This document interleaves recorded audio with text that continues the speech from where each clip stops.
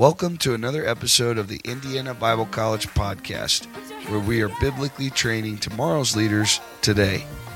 In this episode, Pastor Mooney preaches to us on this subject, I Have a Dream.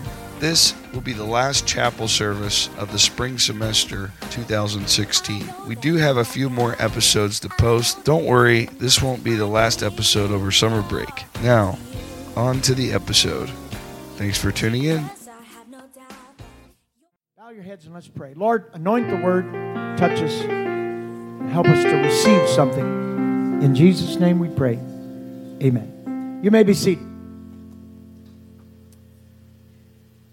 It was one of the most dramatic moments in the history of the United States of America. It came at a specific and important time in the revolution that took place in the 60s, breaking so many barriers and overcoming so much oppression and suppression. And it reached a climax on a given day in Washington, D.C., and a young Baptist preacher, Martin Luther King, stepped to the microphone and faced a crowd of hundreds of thousands of people and millions around the world. And he entitled his sermon, I Have a Dream. Perhaps outside of maybe some of the foundational speeches and certainly the Gettysburg Address, probably Eisenhower's speech which is not yet historically recognized. It will perhaps be someday more sought after as a marking point. But probably the Lincoln Address, the Gettysburg Address, and the I Have a Dream speech are the two most powerful oratories that have ever been given in America. I have a dream, he said. Now, there is a distinct difference between having a dream and having a plan. And that's what I want to emphasize. I don't think the speech would have moved the world. Not just the nation, but the world. If Dr. King had said, I have a plan how we can deal with this and that. How we can deal with prejudice. How we can deal with suppression. How can we deal with the conscious minds and souls and hearts and mental abuse that has taken place over the decades and through the decades of slavery and horrible violence. It wasn't to say that no one had a plan. People did have plans and had ideas. But here was the young man who, and he was not an old man, don't forget. He was shot down at a very young age. People try to imagine how much more effective he would have been as a political leader and as a religious leader in many ways. Of course, he was a Baptist preacher. You young preachers should remember this, that after he finished his education, he was in his doctorate. I want to say that I think I've got this right. He took 13 advanced courses on oratory and speech in his way to his doctorate. He may have known that preaching is a very vital thing. Being able to speak and to communicate is not only a vital thing, it is the most vital thing. And perhaps it was that sensitivity toward the importance of oratory that put him in that position where he could say what needed to be said in a way that reflected his wisdom and his understanding. It wasn't a policy, Brother Brown. It wasn't a strategy. It was a dream. And to some people at the time, which looking back, it's hard for you young people maybe to really understand this, but looking back, a dream is a dream is a dream. And how are you going to get anything done with dreams? Well, the fact is, you can do more with a dream than you can with a plan. Because most of us that make plans, even those of you who have a tendency, like all of us do, like I did, like probably most ministers and preachers and pastors have done. We make a plan, we stretch out an idea, we figure out some kind of way we can do this or that, and we leave out this other part, this little inspirational thing that's inside of us, this dream that is inside of us. And we think, well, that's just, me kind of fantasizing. And maybe even to your generation, when you get up to preach, you do not imagine that you could be effective maybe if you laid aside, Brother Sleeve, if they just laid aside all the kind of, technical aspects. Now, don't misunderstand the next statement, but if you set aside maybe just your defense of doctrine in some technical sense or theological sense, you just set all of that aside because there is another thing that has to be delivered. There's another concept that has to be gotten across. And you can call it a dream. You can call it a vision.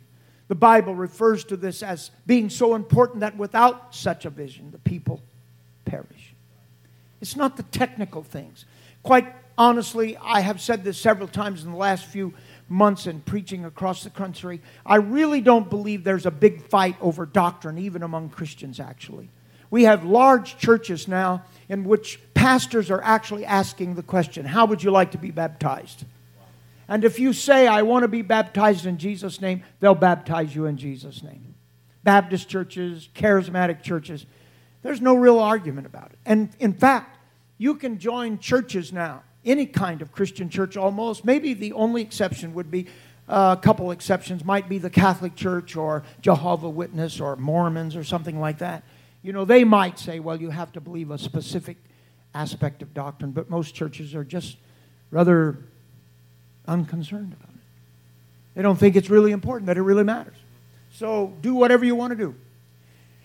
There's no real specific thing you have to believe to be a Christian in many circles today. So that's not the real issue.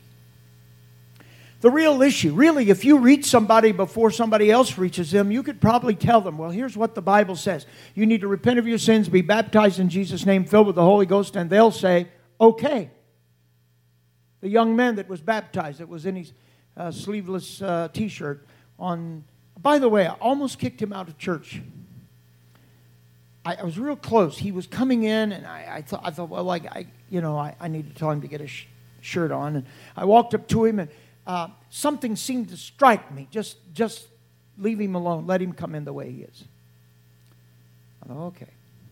So I hit him on the shoulder, and I said, I'm glad you're here, and thank you for coming, and something like that, and welcomed him.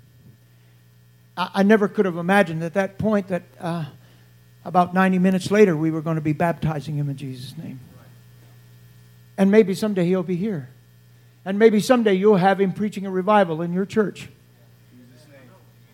And maybe he'll tell the story about how he felt when I was walking up to him and he could probably see my attitude.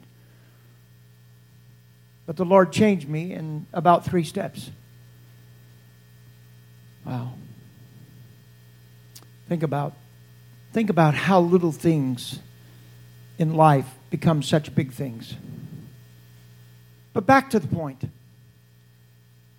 What you need to understand is that more than the argumentations and the things that we want to nail down and this and that and something else, perhaps the most important thing that you could ever do is to equip people with a dream, to help them to understand that in God there is deliverance and there is hope. There's a vision without which people would perish, and that suddenly something would happen inside of all of us. Maybe in me and you and all of us, we need to have a deeper sense of how important it is to convey, to teach, to preach, to talk about that thing, that other part of this Christianity, and that is the depth by which the Holy Spirit touches us. It touches us in a deep part, and it gives us a sense of our destiny and a sense of our ability through God, a sense of what we can accomplish if we will depend upon. That's called a dream. It doesn't have to make sense. It's a dream. So here is the Word of God in Exodus chapter number 3 and verse number 20. I will stretch out my hand, and smite Egypt. This is God, of course, speaking to the children of Israel through the prophet Moses. And I will give this people favor in the sight of the Egyptians. Now that is amazing. Favor in the sight of the Egyptians. And it shall come to pass that when ye go, ye shall not go empty. Now there's a dream. These poverty-stricken people, these slaves, these people without hope that had been beaten, they had no place to deliver their children. Mothers delivered their babies standing up. I wish somebody knew I'm in the Bible. That's in your Bible. Yes, it is. Right. They had no hospitals, no places to go. They suffered the consequences and the pain of slavery. It doesn't even have to, we don't have to go into that. But here comes God through the prophet saying, I want you to tell these people who have nothing, that when they leave, if they will obey, if they will walk with you, if they will surrender themselves to you, if they will go without fear, without doubt, and just walk by faith, they will not go empty. And Moses may have said, I don't know, in his brain he may have said, oh yeah, how are we going to do that? And here comes the solution. It's one of the most inspiring verses for me in my life and in my ministry. I've repeated this to myself 1,000,000 times. That's an exaggeration perhaps, but just unlimited. I couldn't count the number of times when I've said in my soul, you promised that I didn't have to go empty. Make a way where there is no way. Provide the money where there is no money. Give me what everybody else says that could never happen. Go ahead, God, and talk to me about things that are impossible, because it's not about my might or my ability, but by your power, saith the Lord. So I have a message for you today. Quit worrying so much, and don't take this out of context now, because a workman that's in the kingdom of God should study to show himself approved. He should not be able, or should not think about the possibility or even the likelihood that you can succeed going out without being, shall we say, prepared academically and prepared intellectually. That's not what I'm talking about. You do understand the difference. But there's so much about your calling that you cannot figure out. You can prepare yourself, you can study, you can become a Bible scholar. That's all good stuff. But at the end of the day, you're going to have to depend on something else, something you do not understand. You're going to have to, in fact, your intellect by itself, apart from some kind of dream, is rather worthless. It's the imagination. It's the imagination. I happen to enjoy the architecture of Frank Lloyd Wright. We were in Pennsylvania a couple of years ago. I had a couple students with me, and we went up to the tremendous house built in the woods of Pennsylvania, and it's called the Falling River, Falling Rock, or something like that. And wow, what a house! The waterfall goes right through the living room. I mean, you have to like that house. And he was so particular. And you can see there's one Frank Lloyd Wright house here, and but he didn't build it. But there's one house in Indiana that he actually was the builder. He stayed there and made sure it was done right. And that's in Crawfordsville, your hometown. It's a Frank Lloyd Wright house. You can visit it there. What is wrong with you? You don't visit that way. I got to come help you out. Frank Lloyd Wright, you can stay in a Frank Lloyd Wright hotel in southern Indiana, or southern Illinois, northern Illinois. Amazing architect. How did he do it? He kept telling people this. In his biography I read not too long ago, he said, I have to communicate the dream.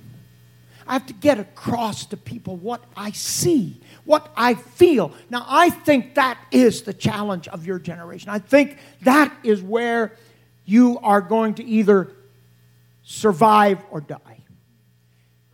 You've got to get across to people somehow that there is a God that can make a way. Here's the way God said Moses. He said, here's what we're going to do.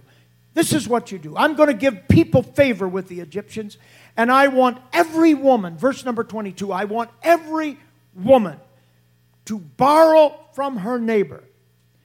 One of my most favorite places in Scripture. And of her that sojourneth in her house, jewels, silver, jewels, gold, raiment, that ye put them on your sons and upon your daughters, and ye shall spoil the Egyptian. Here's the way we're going to do this, gang. You are going to knock on your neighbor's door, and you're going, don't go there to get butter, sugar, and flour. Don't go and say, I'm taking a trip. Could you give me a little something? No. You're going to borrow. I don't know when God was planning on them paying this back. I have a dream. Think of Moses. I have a dream. What is it, Moses? Just go next door to your Egyptian neighbors and borrow their jewels, borrow their gold. People are going, does he not know we have been slaves for nigh on 1,000 years? That's an exaggeration. Does he not know that these people have been whooping up on us every day?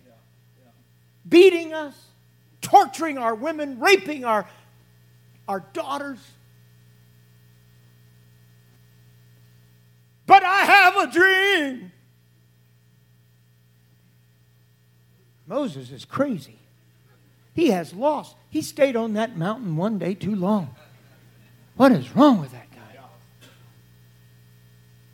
I want every woman to go it wouldn't be next door, but to go to the Egyptians, knock on the door, and borrow jewels and gold. And by the way, get some nice clothes for your kids. That's in your Bible. And when you leave, I don't want you to leave like beggars. I don't want you to leave here as if you had nothing. I don't want you to leave here just kind of trying to scallywag out of here, all wrapped up in your rags, poor. You're going to leave here rich. You're going to leave here with jewels and gold and silver. Am I in the Bible? I want to verify this. Is that really in there? And then your kids are going to be dressed to the nines. Hallelujah, glory to God. Put fine raiment on them. Don't ask for some old jeans, worn out clothes. You get them some good clothes. So now, just maybe if you've never noticed that in the Bible, you need to have a whole different picture about how these folks looked as they were leaving.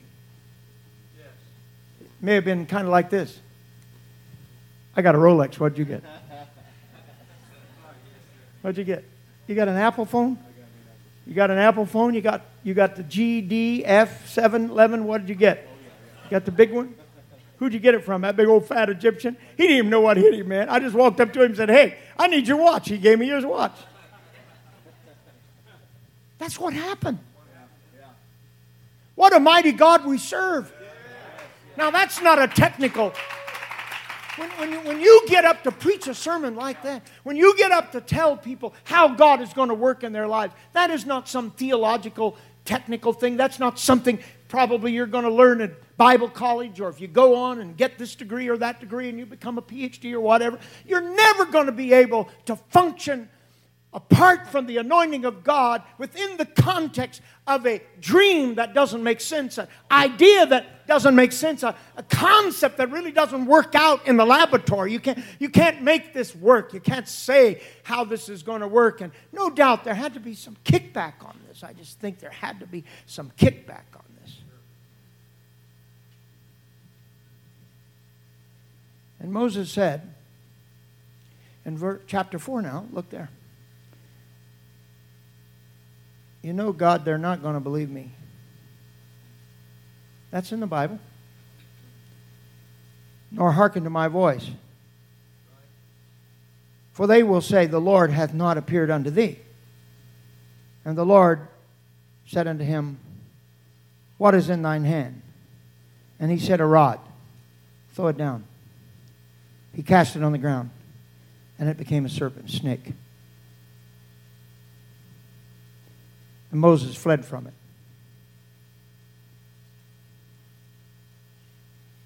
And God said, take it by the tail. And he put forth his hand and caught it, and it became a rod. And God said in so many words, they'll believe you. They'll believe you. Now, what is the dynamic at play here? The supernatural anointing of God. Not just to cast a dream, but to speak a dream with the authority of God's anointing upon your life. In this case, the anointing was displayed by the fact that Moses, throwing down his rod, it turned to a snake, he picked it up, and it turned back to a rod. It's beyond conception. As a matter of fact, this is where a lot of people throw their Bible away. Because this is the supernatural, the inexplicable. You can't make sense out of this. So what God is going to be doing in your lives, those of you of this generation, He's going to be asking you to do more than just to preach Acts 2:38. Don't misunderstand me. Don't misquote me here. But there's more to it than that.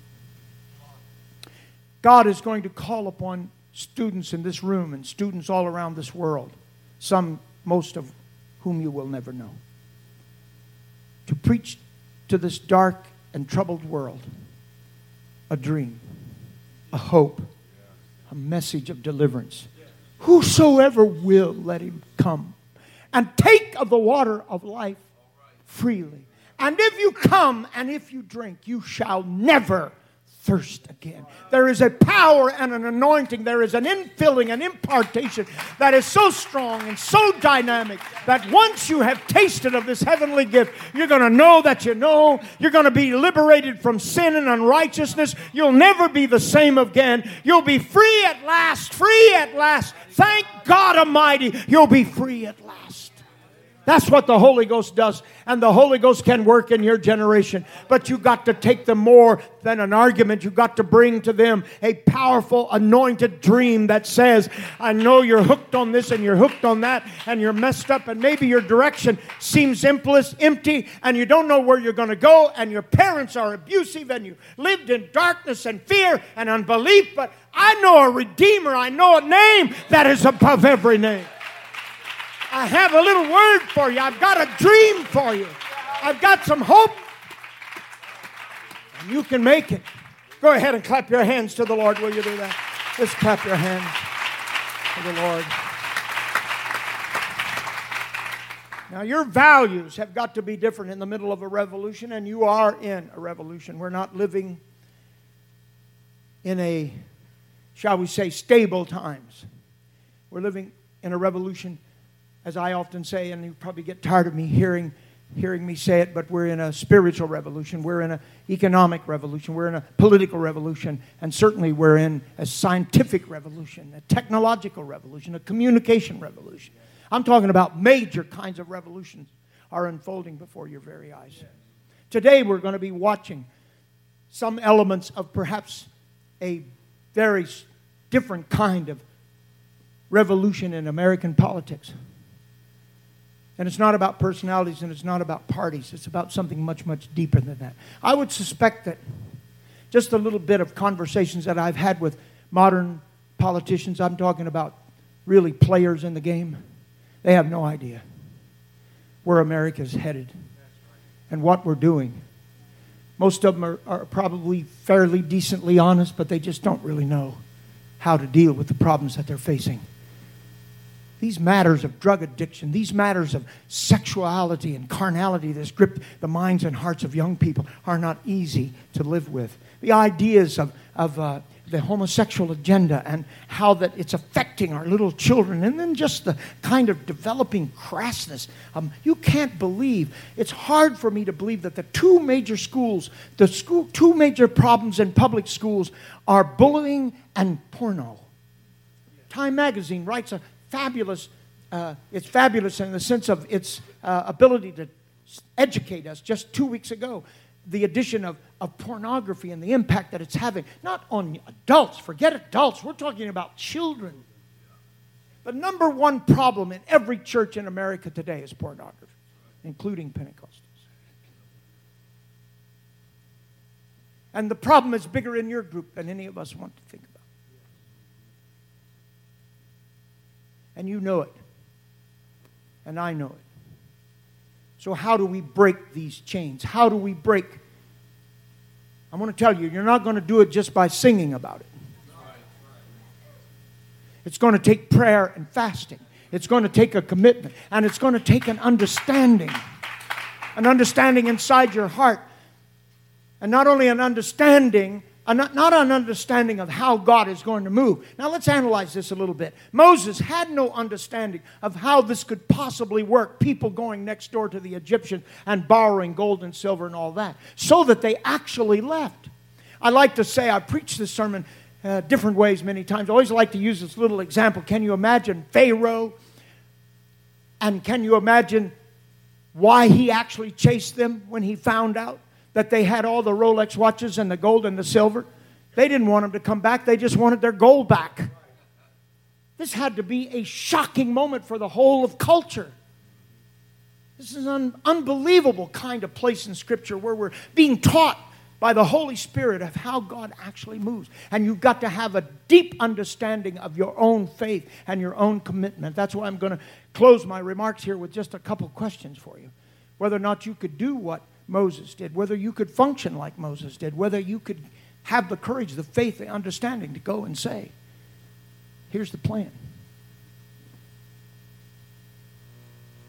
And somebody's going to say, that's a pipe dream. But there had to be some little women. You notice this was first addressed to women?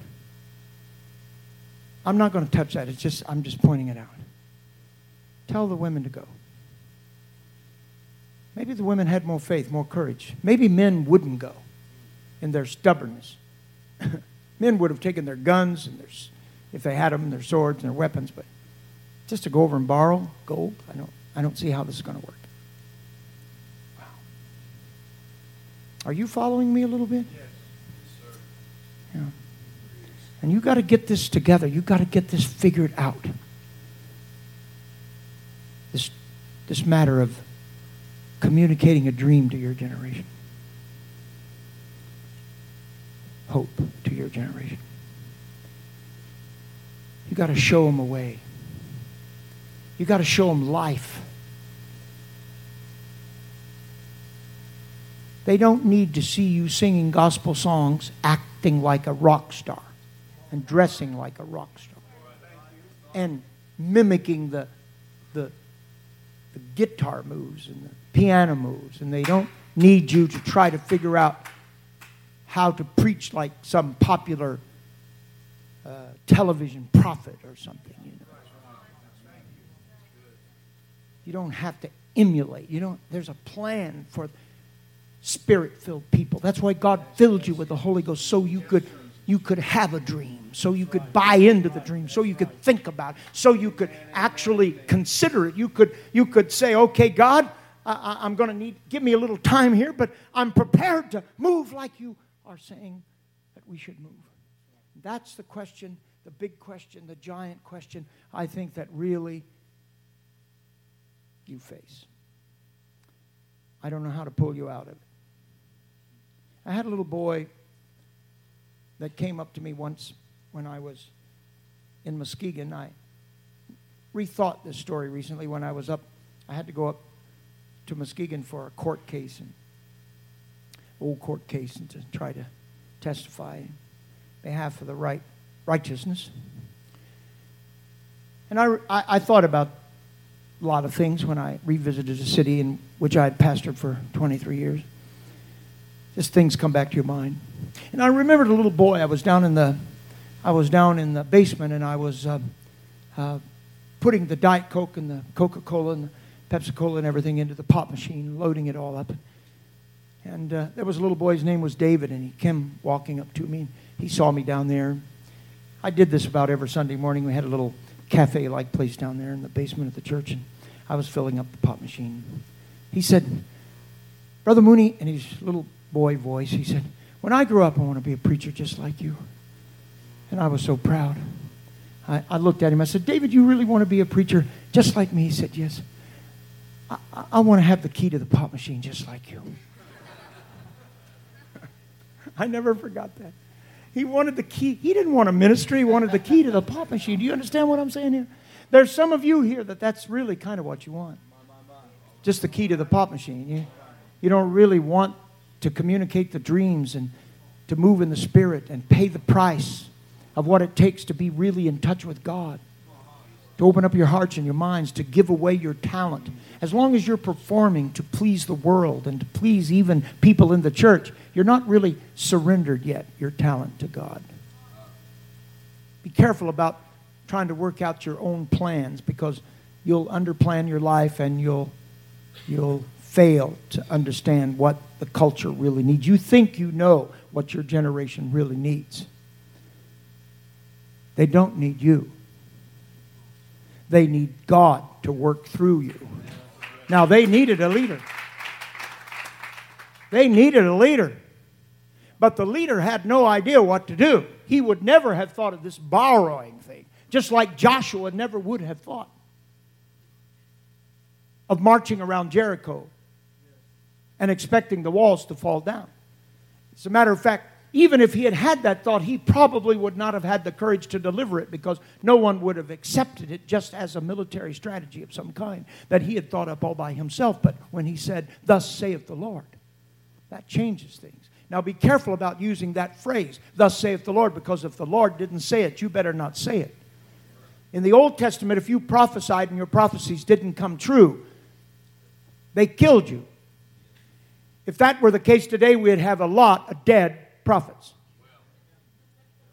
And how is it that people always want to speak into your life? Be careful about who you search out to speak into your life.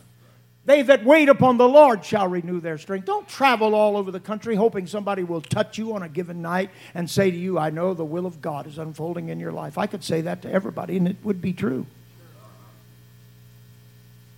And there's no direction, there's no life in it. Let me tell you something more important. Get on your knees and discover God's dream for you and believe it. Believe it. In my life, forgive me for the personal reference, and I know better, but just allow me a little room. I won't stay on this very long. But everything I ever felt in the Spirit seemed contrary to what I wanted to do with my own life. And I think, well, maybe if I had done this or maybe if I had done that, I might have accomplished more, might have done more. I don't know. Life is a kind of funny thing. I don't know that anybody can, and I'm looking over to the gray hairs, I don't know if anybody could really live your life and be totally satisfied with it completely, because you rethink things and you analyze it and you say sometimes, well, if I had done this or if I had done that. So sometimes there's moments that come in your life and you just have to follow whatever you feel at that time. Because only God knows the paths and the ways. There's a way that seemeth right unto a man, but the end thereof. It's kind of like setting Indiana University with a scholarship in journalism. And the first day in one class, I hadn't even fully checked into the dormitories yet. I just had a couple boxes over in this little room where I was going to be staying. And the professor said this to all of us freshmen. He said, "Before you leave this class, you will believe in Santa Claus quicker than you would believe in Jesus Christ. I'll see to it that I change. You're going to have a change in your mind," something like that. I can't remember the exact details. The only thing I remember is he compared Santa Claus with Jesus Christ. And he said that it would be easier for students to believe in Santa Claus than it would be Jesus Christ. And I stood to my feet. And he said, "Who are you? What is your name? What did you stand up for?" I said, I didn't even answer the question. I just kind of mumbled like that. He said, "What is your name?" I said, "My name's Paul Mooney." He said, "Where are you going?" I said, "I'm leaving." I just got my books and left, because this little seed of a dream inside of me said, this is not going to work. Now, don't take this as an anti-education thing. This wouldn't happen to everybody. You went to IU, it didn't happen to you. You was there at a completely different time. You're a completely different person. I was in journalism, which is really a modified form of show business, if you really want to know the truth. And I already was covering events for little small newspapers in Knightstown and Greenfield, and was on the radio. But something spoke to me that day. Rise to your feet and leave. That was so powerful. You may not believe this. I didn't even go back to my dorm. I had a couple boxes in there. To this day, I don't know exactly what was in those boxes. I remember a pair of tennis shoes. Beyond that, I don't know what else was in there. I found somebody to give me a ride, and I left the campus. What was that? An explanation? No. It was just a dream. It was something God spoke to me. It changed my life, of course. It changed my direction. I look back even at this moment and I'm not real sure what happened to me. Sometimes I don't even know in terms of human rationale if it made sense at all. My mother was stunned. My brothers cursed me. So there you are. A dream. Maybe if I just do what God would have me to do and follow what God is speaking to me, even though others don't understand it. Maybe if I just go next door and borrow some ridiculous kind of idea. I think you got the point. Let me ask you 3 questions. 3 questions about your moment in time. I want these questions to be the kinds of questions that will lift you up. I want to try to give you 3 simple things that are essential for you in your life, in my view, to fulfill your mission.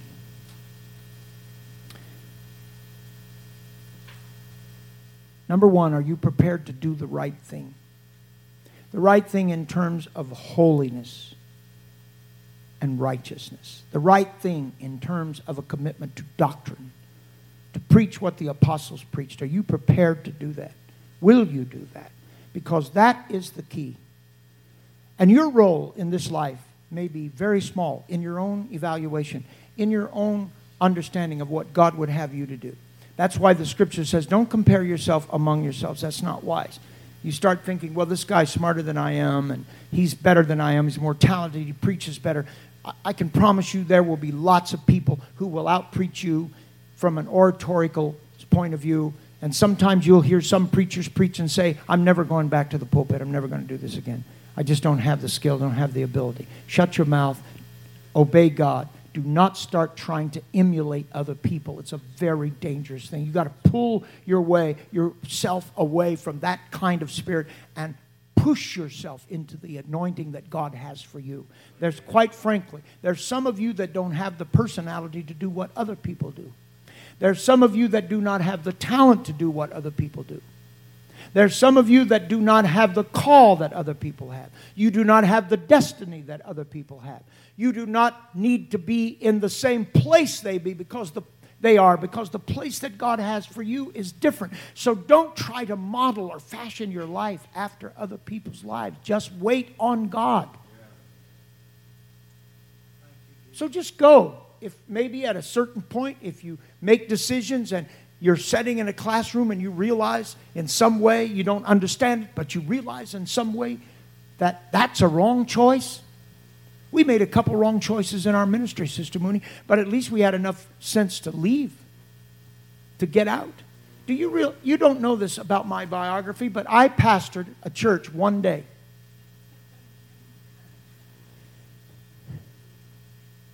What was the name of that little town in Virginia? Gate City, Virginia. You leave Tennessee, you go in Virginia, and there's a little town called Gate City. Man, we had it going together. We borrowed chairs from the funeral home, wanted to borrow chairs from the funeral home, and the guy took me in a back room, said, don't borrow them, just take them. And we had a little storefront. We tried to pay the rent on that, and the guy said, just no rent, just get it started. Get your church started. We need another church here. I mean, we were moving. And people came from everywhere to help us get started. I think our first, I don't want to exaggerate numbers, but it was close to 100 people in our first service. That's about all. The little storefront was about the size of these 2 areas here. So it was a jam place, maybe a little less than 100 people jammed in there. We had folding chairs that we got free from the funeral home. And pastors were there to help us. And I said to my mentor, I said, I got a funny feeling about this. He said, what is it? I said, I don't know. This is not the will of God for me. He said, what? He said, what are you going to do? I said, I don't know. I think I'm going to resign. I know it sounds like I'm unstable in all my ways. But I resigned that day. I pastored one day. It was a wonderful, wonderful experience. And I gave the chairs back to the funeral home, and he said, what? I don't need them. Give them to somebody else. And so I gave them to somebody. I don't even remember who. Some church needed them. The will of God, you struggle for it sometimes. You say, well, did you make a mistake? No, I didn't make a mistake. I had to correct myself. What if I had just not had the courage to correct myself? And just, what if I was still there, suffering with being outside of the will of God? Because when you have a dream, you don't exactly know how the dream is going to work out. Moses said, I don't think this will work. Am I in the Bible? Did he not say, I can't do this because I don't think they will believe me? In a nutshell, they're not going to believe me. That they can go over there, these people that have suppressed them all those, how many years? 400 years? 400 years. I mean, the whole mentality of slavery, master mentality, and psychology was all mixed up inside their brains. So he said, this is not going to work, but it did work, of course. And God's will work in your life. And not only must you buy in, or I don't like the word buy in, but not only must you give yourself to the dream, you must also have the kind of anointing upon your life that will build the dream in others.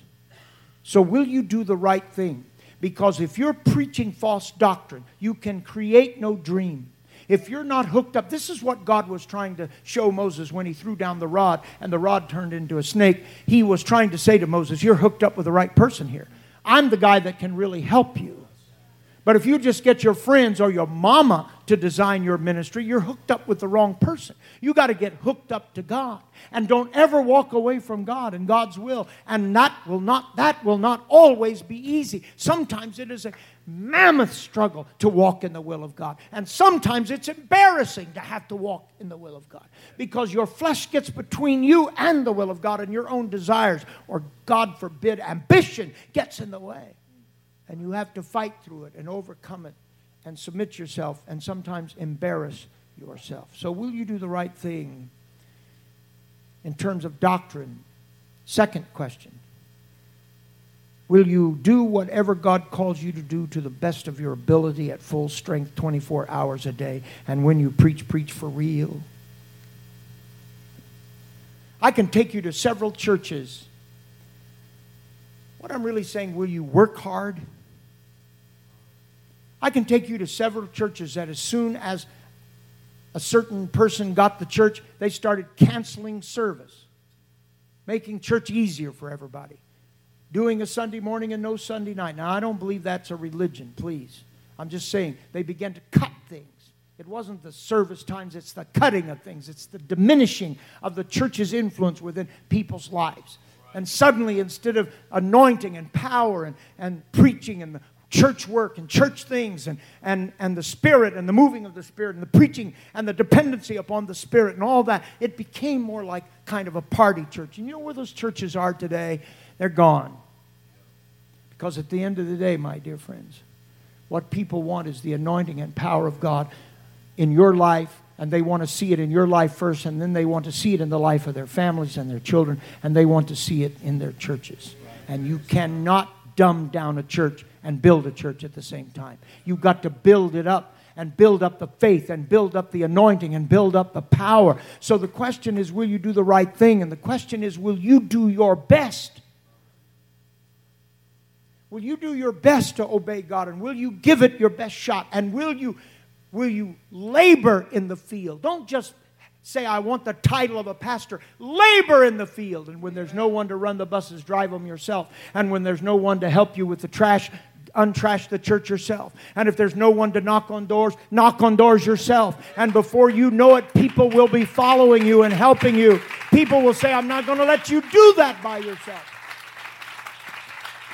And if you don't have anybody with you, then become friends with people and train them and learn. And it isn't about, training, by the way. I just wish we could get out of this training obsession that we've got right now. Because this is just me. You don't have to agree with me here. I'll allow some some variation here. You don't have to, you won't offend me. But, we just think somehow we can get our little downloaded classes on how we do this and how we do that and how we reach people, and we borrow it from all different kind of religious ideas, and not that all of that is good. But there's another kind of training that you don't want to miss. Training people to love. Training people just to relax.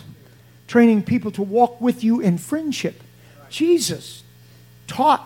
He taught by just walking with them and being with them. He taught them to be like him, not because he put them in a class. All right, now, get your notebooks out. We've only got 2 hours, and then you'll have to excuse me, but I'm flying out. My cruise goes at just here a little bit. Well, if I can't catch the boat, I can just walk on the water and catch up. But still, I want to be there on time if I can. And so we go through the class and blah, blah, and you get your little star at the top of the page. Am I describing this pretty accurately? And yeah. And then so-called teacher, you're not teaching.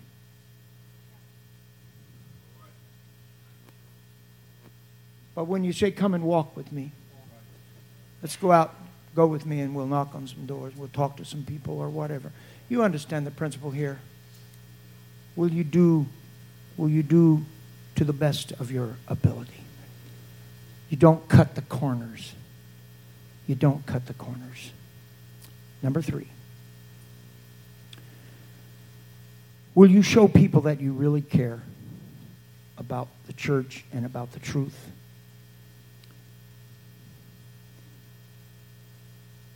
I want to borrow from Dr. Martin Luther King again. I'll never forget that day. He affected people. I have a dream, he said. He didn't know how to do it. It really was not a political speech at all. It was a speech about believing that something so very complex, something so filled with hatred and problems and situations could be overcome, not through a strategy, but through a dream. So you have to show people that you care enough about them to cause them to believe that if they hook up with God and all of you are hooked up together, you can build a great church and you can participate in the greatest revival that there's ever been. But we're going to have to get out of this mentality in which we think we have all the answers. And we went and took a John Maxwell course, and we know how to train people for revival, which is the stupidest thing I ever heard in my life. Because revival cannot, the kind of revival that we need in this generation may not yet be completely or fully revealed to you. Do you understand? Moses, we're leaving here. Okay, good. That's how we're going to do that. I assure you that Moses' concepts of deliverance were different. How do I know that? Because when he first had the passion, Brother Turner, to deliver God's people from the Egyptians, he started killing them. He killed one. He slaughtered one. He only had a few million more to go with that strategy. But God says, I have a dream for you. I have a little project. Send the women over next door and let them borrow some wing. I don't know how you put this into holiness, but you know the way I see it in the scriptures, they left with rings and jewels. And I have a feeling if the children were wearing the clothes, the women were wearing the jewels. I know you holiness people are saying, how does this fit in? I don't know. Work on it. Maybe it was just a moment where God, there is an answer. But maybe God just wanted to leave looking good. Just looking good. And wouldn't you like to just walk into this moment of time looking good and feeling good? Well, I'll tell you how you can get there. And don't mess with this, because these are little simple things. And you may think, well, anybody could come up with those little questions. I understand that. But will you do the right thing? Question number 1. Question number 2, will you make sure that you have enough ambition that you will work hard and give it your best, not just do the right thing occasionally, but stay after it day and night. And thirdly, will you convince people that you care? And the only way that you can convince people that you care is to pastor them like a shepherd walks with his sheep, to live with them, to come down on the dusty road and spend time with them. You cannot be this kind of imagined executive, this imagined super leader, going in and out, coming in at the last minute from the golf course and preaching your little sermon and then swinging away back into your little private world. That's not a pastor, that's an idiot. And you've got to come close to people, and you've got to care. You've got to care. So just maybe to finish the analogy for the Martin Luther King story, don't forget, long before he was standing there at the Lincoln Memorial,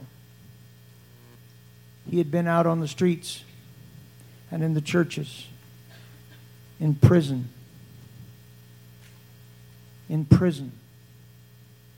showing his desire to identify with the cause.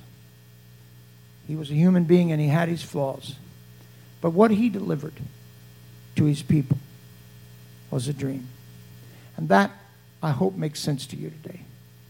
Every apostolic Pentecostal preacher, when you and if you and whenever you're given responsibility, Sister Mooney, you've got to come close to people, do you not? And you've got to be able to say to them, we can do this. We can do this. Do you realize that the building you're sitting in today, on one Saturday, had 125 people in this building? The most horrible, darkest moment of this whole thing, setting aside the little money situation, which was a miracle, we took up an offering in one day of $800,000 cash in one day. That was a miracle. But the miracle of miracles was the dream. That was kind of a technical thing. We need so much money. That's a technical thing. You can get technical things, like money, for an example. You can get money from just some guy that wants to give for his own reason. He's not really bought into the dream, but he'll write you a check for $50,000. It just happens. I don't understand how it happens, really. But there's that 125 people that was here scraping mold off of this very room. Mold. Thick mold. It was alive. This building was covered with mold. That's why we bought it for just a few $100,000. It was bad. Jim, are you here? It was bad. And it wasn't just kids. It was old people. And you know how we had to kill that mold? With raw, pure bleach. Do you have any idea? I was sick for days. I couldn't eat for days after being, and I wasn't the main mold scraper. I was here, but I wasn't the main one. There were people that did it for hours and hours. I don't even know how they survived. But I know why they did it, Brother Sleva. Something that no one could communicate to them about. That maybe there's something going on here. Let's try to see if we can save Indiana Bible College. And the rest is history. And how did it happen? A dream. Just that simple. A dream. Not a strategy, just a dream. And that's all you need, is the calling of God. And when you feel, whatever you feel, hold on to it. And don't ever let go of it. And when you get in a situation where you see, this is a distraction for me. I don't have any business being on the radio.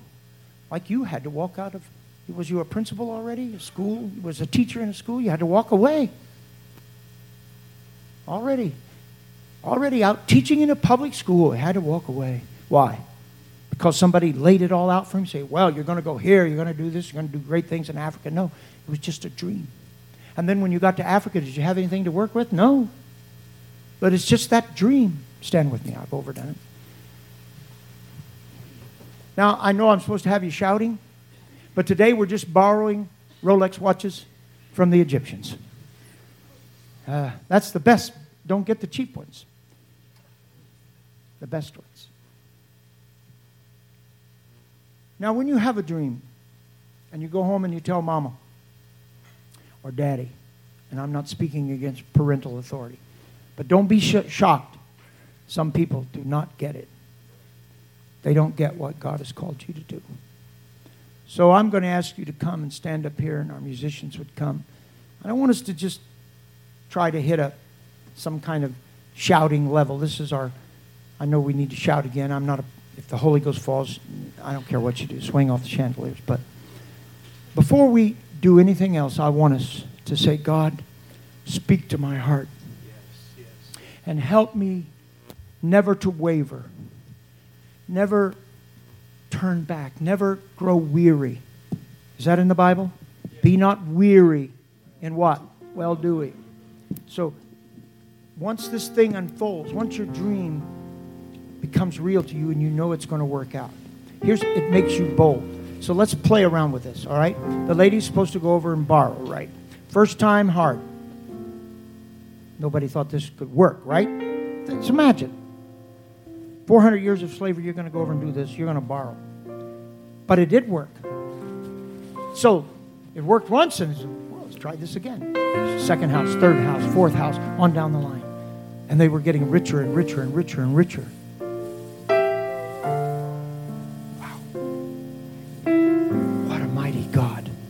They had gone from slavery to being able to dress in the finest of Egyptians. You realize how rich they were at this time, according to historic theory, at least? Wow. And how rich you're going to become. How rich you're going to become. And every day, Sister Mooney, that we're here with this beautiful staff and working, we're just amazed. Just amazed. Jim, when you come over from St. Louis to help, you wasn't really sure how you felt about it. But you said something to me very important.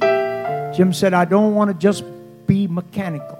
Didn't you say that to me? I don't want to just come over and work on furnaces. Now, you didn't say it this way, exactly in these words, but what Jim Sleva said to me when I said, Jim, come home and help us with this. He said, not this way, but he said, if I can be part of the dream, I'll come home. Part of the ministry, I'll come home. But I don't want to get tied up. Now, he's done a lot of technical stuff, but that's not why he's here. He's here to be an example to all of you of what God can do in your life if you dare to let Him develop a dream in your heart. And if you start casting that faith and that dream to others, I cannot describe the difference it will make in your life. But if you're just a technician, we got plenty of them. Just a church technician. You know, people got services all organized. You got it all written out. You know exactly where the songs are going to be and everything. But why don't we follow the scriptures? They that wait upon the Lord shall renew their strength. They shall mount up with wings as eagles. They shall run and not be weary. They shall walk and not. You know how Martin Luther King kept them out there on the streets marching? I was so moved when they first started marching in Muskegon, Sister Mooney. I went out and marched with them because I felt the dream and I felt the need. You understand?